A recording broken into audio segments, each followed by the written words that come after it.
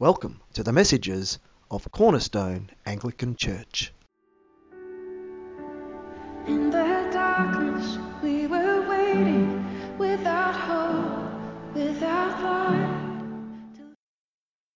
Changing the hearts of people will change the world in which we live. In this episode, Pastor Andrew unpacks our biblical beliefs and leads us into Palm Sunday and the miracle of Easter.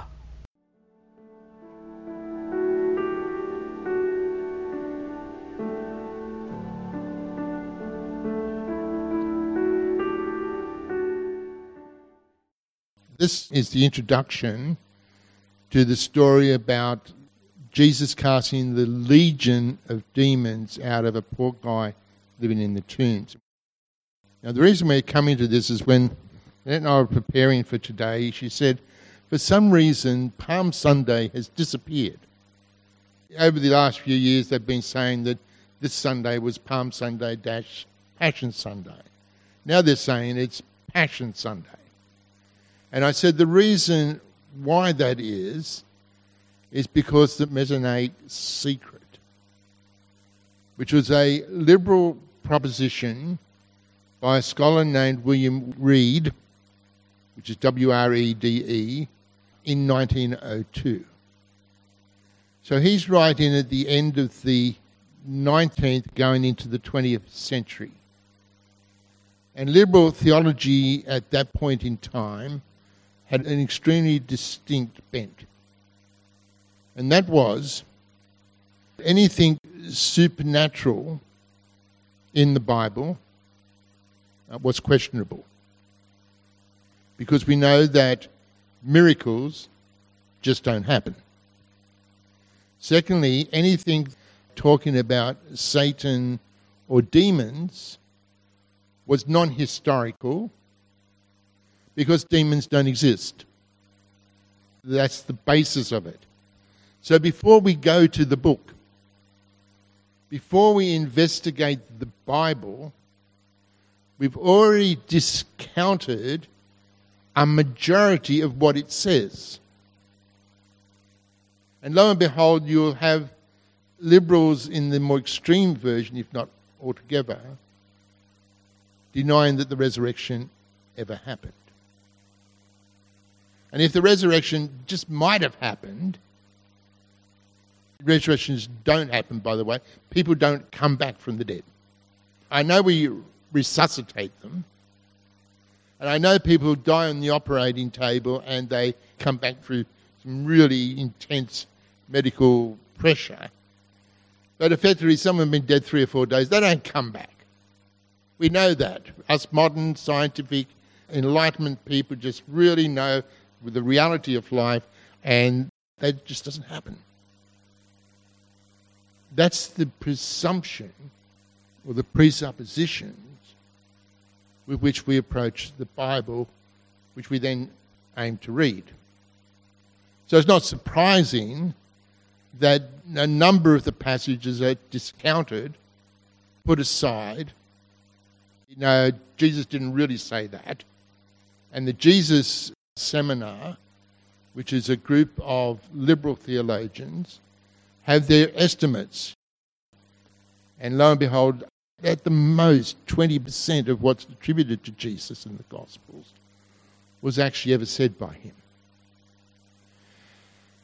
Well, that changes the Bible a fair bit, doesn't it? Now, I remember writing recently and giving some of my comprehensive background with the Calvinists, the liberals, the evangelicals, the Anglo-Catholics, and the Reason people. And I said, my understanding of the Bible comes from none of those 5 streams. 3 or 4 of them I'm a scholar in and a theologian. My understanding of the Bible as the Word of God does not come from any of them. It comes from Father God opening his heart to me and saying, this is what I feel about my word. And I've said it before, I'm going to say it again. Back in my early days as a Christian, I'm staying at a college, and I'm walking across my car with a whole bunch of books in my arms, and it starts to rain. And I was worried about my Bible, which was on the top, getting wet. So I managed to open the boot and throw them in, but as I was doing that, the Bible flipped off the top and fell into this dirty, muddy water. So the whole Bible's engulfed in water. And I jumped down, picked it up, and I was aghast. And God said to me, "You're feeling really bad about your Bible." I said, "Yes, it's all muddy." He says, "That's how I feel about men who tread their muddy boots all over my word." God just said something. The book is his word. Hey, it has errors. And those of one extreme that want to eliminate the idea it has errors are talking about inerrancy. You just can't eliminate some of them. They're there. And if you read the Hebrew, it gets worse.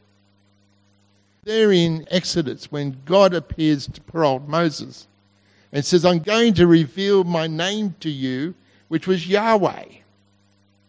And I haven't revealed this to anyone else. I didn't reveal this to the patriarchs, Abraham, Isaac, and Jacob. I am who I am, God says to Moses. But then you go back and read Genesis. Abraham, Sarah, his wife, his neighbours, who are not God people, are all talking about Yahweh. They're all using his name. Now, it's all right for the narrator to use it, but he actually quotes Abraham using it, and he's got Jacob using it, he's got Isaac using it. They know God as Yahweh.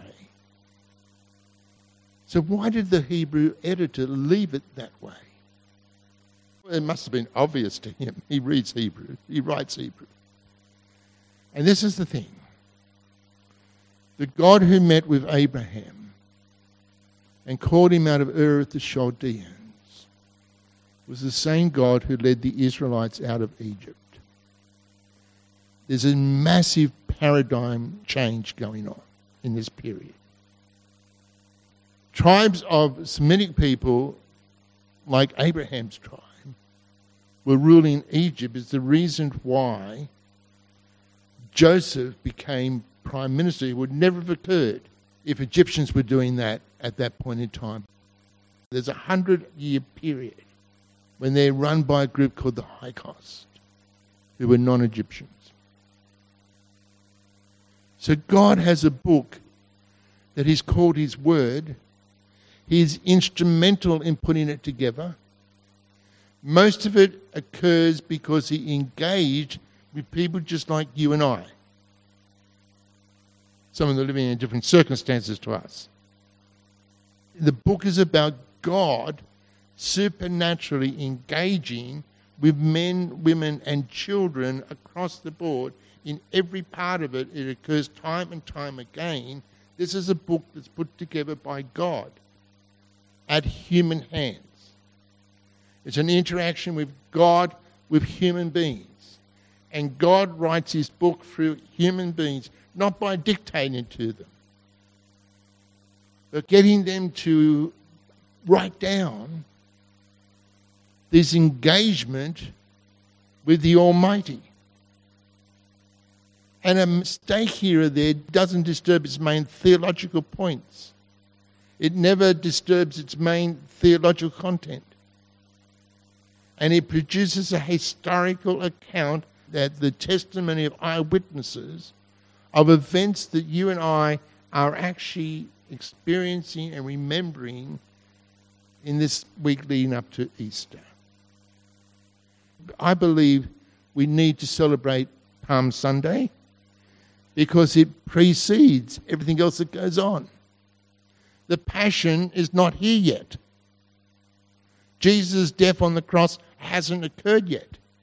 And here on Palm Sunday, there's only one person who knows what's coming. And that's Jesus himself. The disciples are totally confused. They have no real idea. Reed claims that Jesus never ever claimed to be the Messiah in his lifetime. In fact, Jesus tried to dissuade the idea that he was the Messiah in his lifetime in Mark's Gospel. Reed makes all these claims, of course, starting with, well, obviously demons are unhistorical, therefore the story of the Legion is unhistorical. Never happened, along with all the other demonic deliverances. John Dixon wrote a book on Jesus, an Australian historian, using the same processes that Reed used to show as a historian, not as a theologian, that the stories about Jesus are historically true. Not only from what the Bible says about them, but what the Roman leadership says about Jesus. Jesus is known to be a miracle worker in his own time, according not only to the Jewish people, but to the Romans who ruled them. So that when we pick up a book called Mark, and Jesus healed this person, and Jesus cast this demon out, Dixon is saying there's historical validity to the stories we're reading, which is everything that Reed and his associates denied absolutely before they ever got to the stories.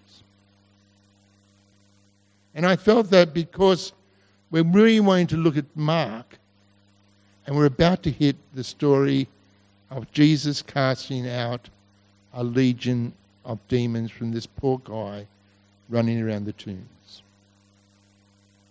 And if we're going to take the story, how it's written and what it means and what it's saying, then we've got to deal with Reed and what he claims.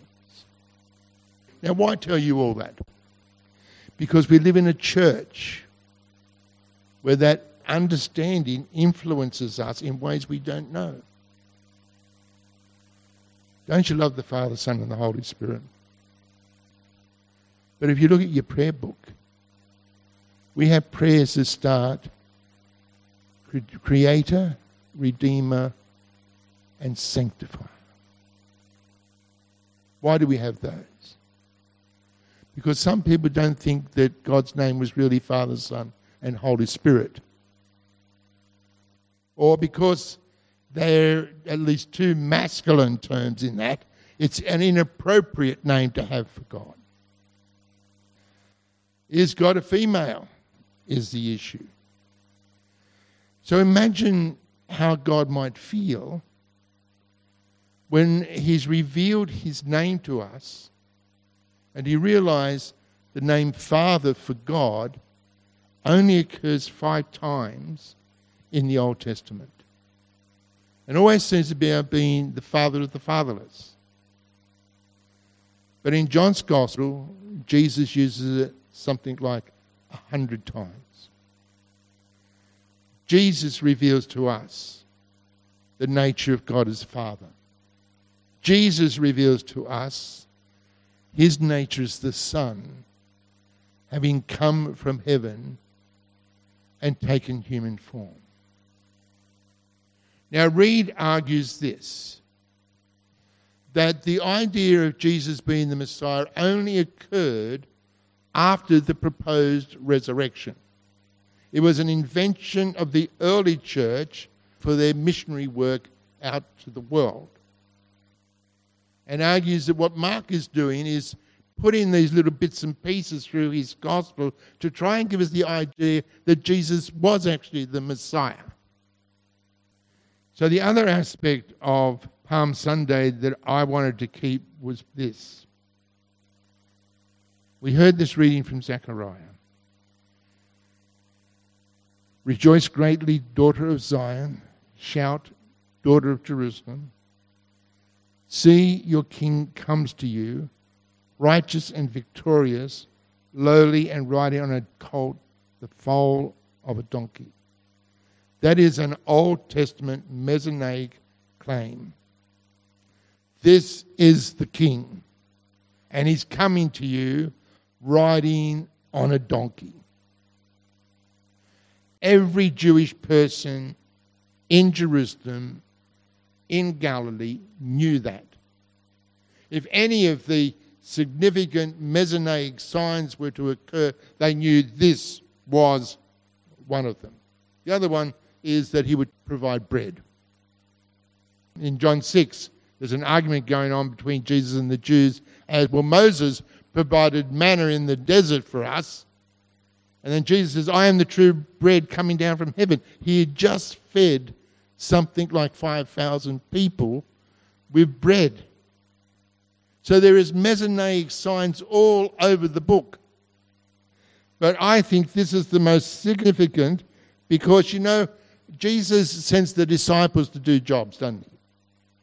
But here we are told in verse 14, Jesus found a young donkey and sat on it. Jesus found it. He didn't say, go and get me a donkey to ride. Jesus found the donkey. Jesus sat on it. Jesus was doing something that he knew was going to be an absolute declaration that he was the Messiah. Could not be mistaken by anybody. That's why they were all crying, Hosanna and Hosanna. Well, they were doing that before. But the moment he got on the donkey, the roof just lifted on it. And no wonder the leadership is just going berserk and wanting Jesus to quieten it all down. There couldn't have been anything else that Jesus did to claim to be the Messiah than this action. And it's historical. He did it. If he didn't think he was the Messiah, why do something like that? And there's only one reason he did it. He was the Messiah. He was more than the Messiah. He was more than simply a man chosen by God, which is what some people think. Some people think that Jesus' Messiahship began at his baptism, where somehow or other God put his anointing on this man Jesus so he could be the Messiah. No. Jesus came from heaven. The Son of God came from heaven, took human form to become the Messiah, to be the Messiah. And you know what? Through the Jews, all different parties couldn't get it, couldn't see it. Because the last thing they expected that God would come himself. They expected a man. They expected a man that would defeat the Romans. They expected a man who would lead the nation. But what they didn't expect was God to take human form. They just couldn't see that standing before them as they judged him on Good Friday was their God. The God they were proclaiming to defend. This Jesus is the real McCoy. And when you walk back through Reed's claims and begin to work with them, you begin to see there were other reasons why Jesus wanted to keep his identity secret. Good reasons. And the reason he wanted to tell the demons to keep quiet and not reveal who he was because they were trying to incite the crowds about Jesus. He is constantly harassed by the crowds who don't yet click that he is the Messiah. They just know he heals everybody and he casts out demons. And if you add to that, this is the Messiah, the crowd's going to go berserk on him. And yet throughout this Gospel of Mark, there's very deep and very powerful statements about just who Jesus is, what he did, why he came, and what he achieved. And what he's achieved is what we're going to be celebrating this coming Good Friday. So I would encourage you to read the studies on Mark. It's really important for us to get a hold in the story of the storm and the story of the legion what Mark was really telling us. And it's unbelievable and it's astounding. And Jesus not only had authority over the powers that raged the storm, but also the powers that raged this poor man in the tombs. Jesus just didn't die on the cross so we could go to heaven. He brings us into his kingdom and gives us an agenda. There's a world out there that needs to be changed. And social means are not going to change it. Changing the hearts of people will change the world in which we live. And it is those hearts to which we're called as Christian people. We have the message of life. And Jesus calls us into his kingdom so we can take that message out there and bring people in. Let's pray. Father God, we thank you that you love your word, that your word is powerful in its impact, meaningful in every way. Let us have a hunger for it. Let it resound in our hearts so deeply that it motivates us with what motivates you, and that we will have a heart for the lost, a desperate heart to bring him into your kingdom. And we ask this in Jesus' name. Amen.